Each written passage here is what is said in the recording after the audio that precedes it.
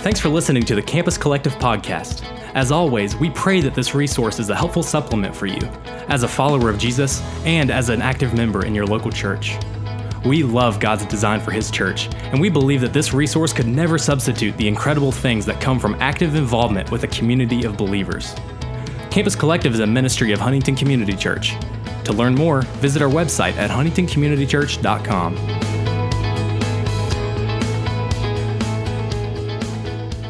Hello and welcome back to our podcast series, 95 Meditations through Colossians. I'm your host, Michael Loveday, and we are here with Kristen. What do you have for us today? All right. Thank you for having me. We're looking at Colossians 3:18. It says, "Wives, submit to your husbands as is fitting in the Lord." Wow. So being on here, getting to talk about submission with you is super humbling. And because you've seen me struggle, wrestle, and hopefully grow in it since we first were married. And my understanding of submission has just grown throughout studying scripture and throughout just time learning and loving more of who Christ is and what He came and did. And I think there's a power in the fact that a lot of us have a skewed view of submission. And so I think I really struggle with this because I was raised by a very strong mother, and I grew up in a church that didn't model it in the most healthy of ways. And I think submission a lot looked like a woman's calling was to be silent and just to follow and obey and not understand that submission is just this action of lovingly submitting to someone who the Lord has placed over you. And that doesn't mean that there isn't questions, and there doesn't mean that there's not moments that you ask those things. And so I think there's such a power in Christ's life and what He does in submission to the Father and what the Father calls Him to do and what He came to do on this earth. And I think there's just this power of learning that and learning that process and understanding that as we continue to walk in our time. And I think that often, like, we can look at submission and think it means obey. And submission and obey are not the same word. And we'll see later on when we're talking about this, we'll see children to obey their parents. But I think throughout my walk, I've thought that submission meant obey. Like, you just go into this not having much of a say in a relationship with someone who's been placed above you. But submission doesn't mean that. Like, the actual definition of submission is a voluntary offering of themselves to another and willing support. And so I just think about in my D group this year, we've been walking through Philippians, and Philippians 2:5-8 just talks so much about just Christ coming and Him being submissive to the Father and His life looking like exactly what God called Him to. And then I think about this moment in the garden when Christ is just crying out to the Father in Matthew, and it's just like in Matthew 26:39, like, "Father, if it's your will, like, please take this and let this cup pass on from me." And so, like, He could have absolutely submitted to the Father and as fitting to Him, but there was a moment in Christ where He just called out to the Lord and asked if this could pass on from Him. I mean, I think a lot of that, like, is modeled in, like, our walks too, especially as wives. Like, there are moments where I think we can doubt maybe our husband's leadership or church leadership and the people who have been placed above us. And that doubt does not discount us from not acting in submission. It just means that we're crying out to the Lord and we're asking for His guidance, and we're asking for Him to give the answers and to be like, this is what's fitting. This is what I'm calling you to. And I think that's the beautiful thing about submission and sanctification. As you continue in your walk and as you continue in a marriage or in a relationship, like within the church, submission looks a lot more like what Christ models.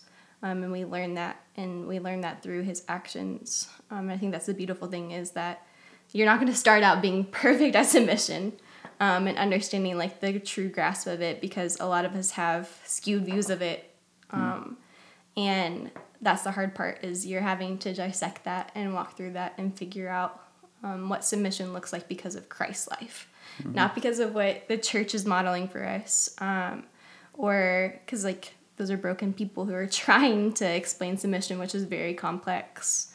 But as we continue to walk in our relationship and we discover more about Christ and his character and who he is and what he's done and how he's submitted to the Father, and that's the same way that we submit to our husbands, and then the same way that our husbands submit to the authorities above them within the church, there's this constant overflow that submission is just not applied to wives. It's this constant model that kind of overflows. And once I learned that as a believer and as a wife, there was like a relief that being like, oh, this is not just something that's placed on me, but it's something that the Lord has modeled throughout all of Scripture. And to do it is to look more like Christ and to live a life that resembles him in his submission to the Father. And that gives me so much peace about that call. Because I think lots of people can look at submission and be like, suppression, hand in hand, which is not it. And so as we learn about Christ and his character, there's just a beautifulness of realizing, like, the more that I emulate Christ in submission and learn about his life and his meekness, there's just, like, a longing to look more like that instead of wanting to, like, constantly rebel, I guess, or feel like I have to have the last word, or feel like I have to have some hand in, like, the mighty decisions that are above me.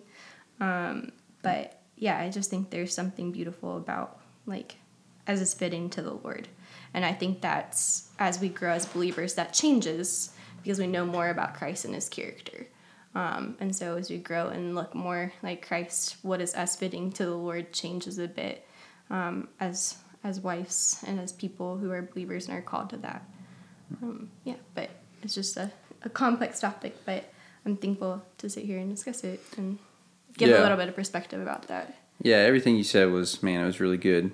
Just wrestling through that, because I know culture today has put a very twisted view of that, and I like how you hit on what does obeying actually mean. And I think one of my seminary professors even said one time that it was like trusting and respecting. And gave the illustration that Christ is the perfect model of all this, not just for wives, but also for husbands and children. Like he submitted to the Father to the point of death, and died on the cross. And while we were going through this with Campus Collective, like Dustin said something that really stuck with me. And I think it was something like he was talking about how men can overthrow their responsibility or feel like they have so much power and make the women submit. But in all reality, men are going to be brides a lot longer than they are going to be a groom, because we are part of the church. Right. And so that really stuck with me. Like, I think that might have been one of the biggest things that I got from his sermon that night. But, like, that's so true. Like, we as men or as believers, we are going to be brides a lot longer than we are going to be a husband to our future wife or in general. So like that submission is for us as the church as well, and learning to be able to submit to the Father and respect and trust that he is in control and that he is loving us and watching over us. But I hope this meditation was encouraging to you, but thank you for joining us, and we hope you join us again tomorrow as we continue our time in 95 Meditations through Colossians.